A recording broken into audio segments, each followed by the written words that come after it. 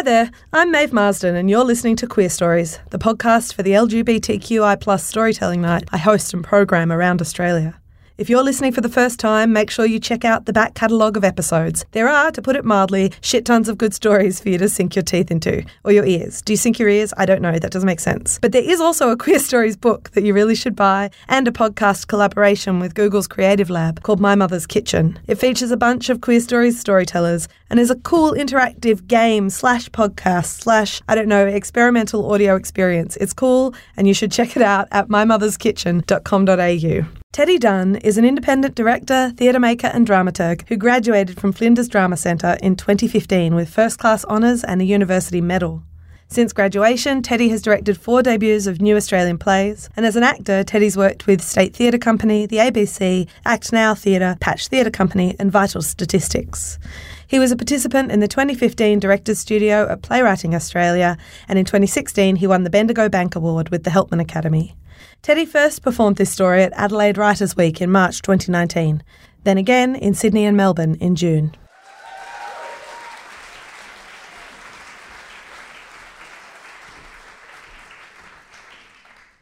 One. The first suit I ever wore was painted onto a cardboard egg. I was playing Humpty Dumpty at the time, with only my legs visible, sitting on a drama block and then falling backward onto a gym mat at the cue of fall. Whilst Humpty Dumpty's fate was a tragedy, I believe the most heart-wrenching element of this performance was that I wasn't given any eye holes.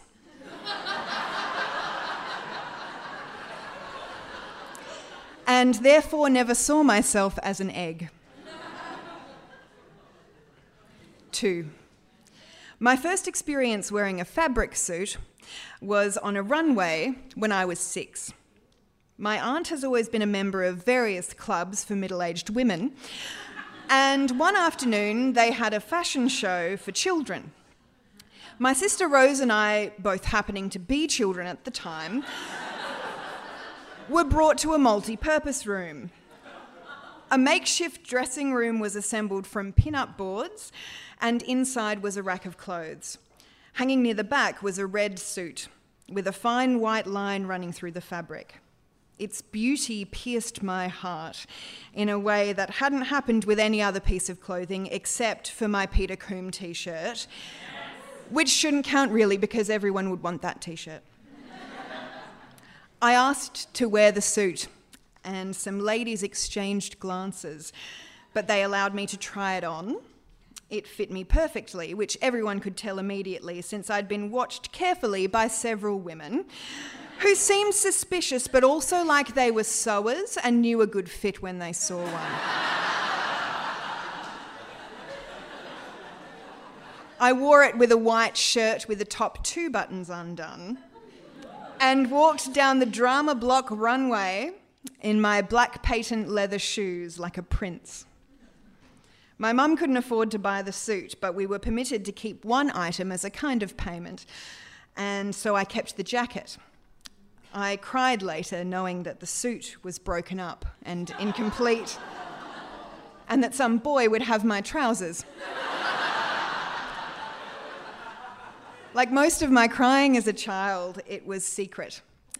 The tears were running into my ears, hot and quiet. My family don't remember any of this, but I have photographic evidence that I owned that jacket because I wore it to Bethany Newman's birthday party.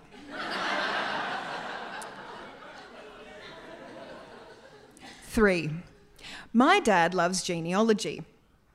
He told me that one of our ancestors was a knight, like a knight in shining armour. I was in my 20s when I heard this, but I felt myself shift into a little child, imagining myself sitting astride a white stallion resplendent in gleaming silver, lance at the ready. It made sense that it was in my genes to wear a suit made of armour. 4. A mid-blue 1970s suit paired with a bright orange tie and cherry red Doc Martens was my formal outfit. Nobody was out as queer at Unley High in 2005, and when I subsequently came out as a lesbian in health class, Natalie Everiniadis asked me if being a lesbian was why I wore a suit to formal. I had a deep sense that it wasn't why, but that maybe the reasons were similarly transgressive. I said no, but gave no further explanation because I didn't have one. I spent $79 on the suit, $10 on the tie, and then with the remaining $11, I bought a share in a bottle of Bacardi with 2 Emilys.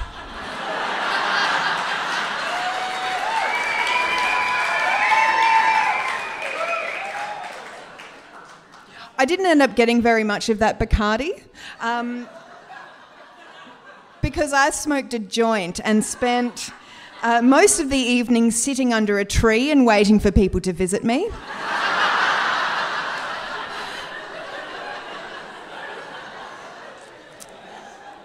I felt I couldn't walk. And that may have been because I had used duct tape to bind my chest and stomach. I didn't call it binding, I just wanted to fit into the suit. And the fact that I had bought a suit that would fit me only if I didn't have breasts hadn't occurred to me. My mum wanted me to be able to have my hair and makeup done professionally, and so she took me to her hairdresser, Susie. Susie was, and still is probably, a tiny, coked-up Italian woman who was once so speedy that she cut the webbing of her finger when she was cutting my hair and bled all over my ear.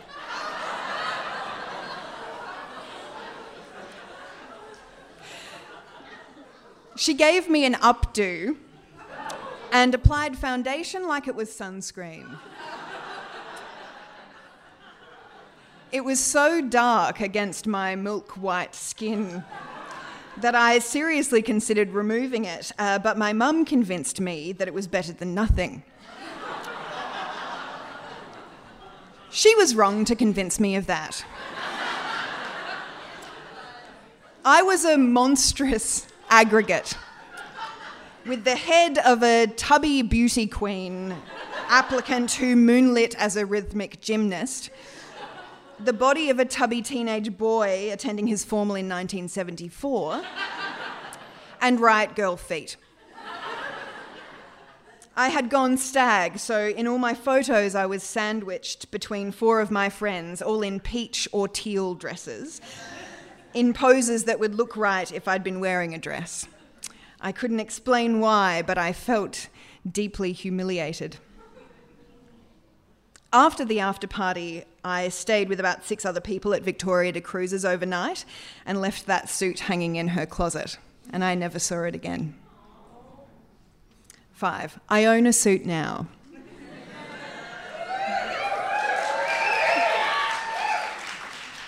It was made in 1937 for an Esquire. His name is printed on a little fabric tag on the inside of the waistcoat typed on a typewriter. While the pants and waistcoat fit me well, the jacket never has. I could never tell exactly why. Is it too boxy because my shoulders aren't broad enough, or because my hips kick out the base of the jacket further than they should? The sleeves are the right length, but are my arms too skinny maybe, or not skinny enough at the top? What kind of body did the Esquire have, and why did I fit some parts of the suit and not others? As I was writing this, I realised it's likely that he didn't have breasts. Regardless, I wear the 2 pieces that do fit me whenever I want to feel either A, as though I've made an effort, or B, proud of myself. I'm not sure what I will do if I'm ever proud of myself in winter and can't justify being jacketless. Hasn't happened so far. 6. I really haven't spent a lot of time in my birthday suit. For some time, I didn't even make love in it. It's always been an ill-fitting thing, bunched in places, too tight and stretched in others, uncomfortable to move in. Nothing I've done to change myself, and I have done much, has made it comfortable. For some time, I thought about throwing it away, but it was a gift from my mum, and I've grown attached to it. So I'm getting it tailored.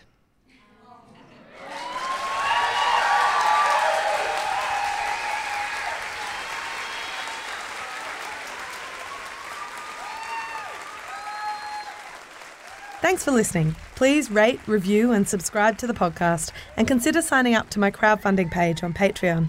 Small monthly donations help me keep my business afloat as an independent producer and artist. And in exchange, you get discount tickets, giveaways, merch, and that warm glow of supporting the arts. For event updates or those excellent social pages pics from the various events, follow Queer Stories on Facebook. And for late night ramblings and photos of my excellent dog Frank, follow me, Maeve Marsden, on Twitter and Instagram.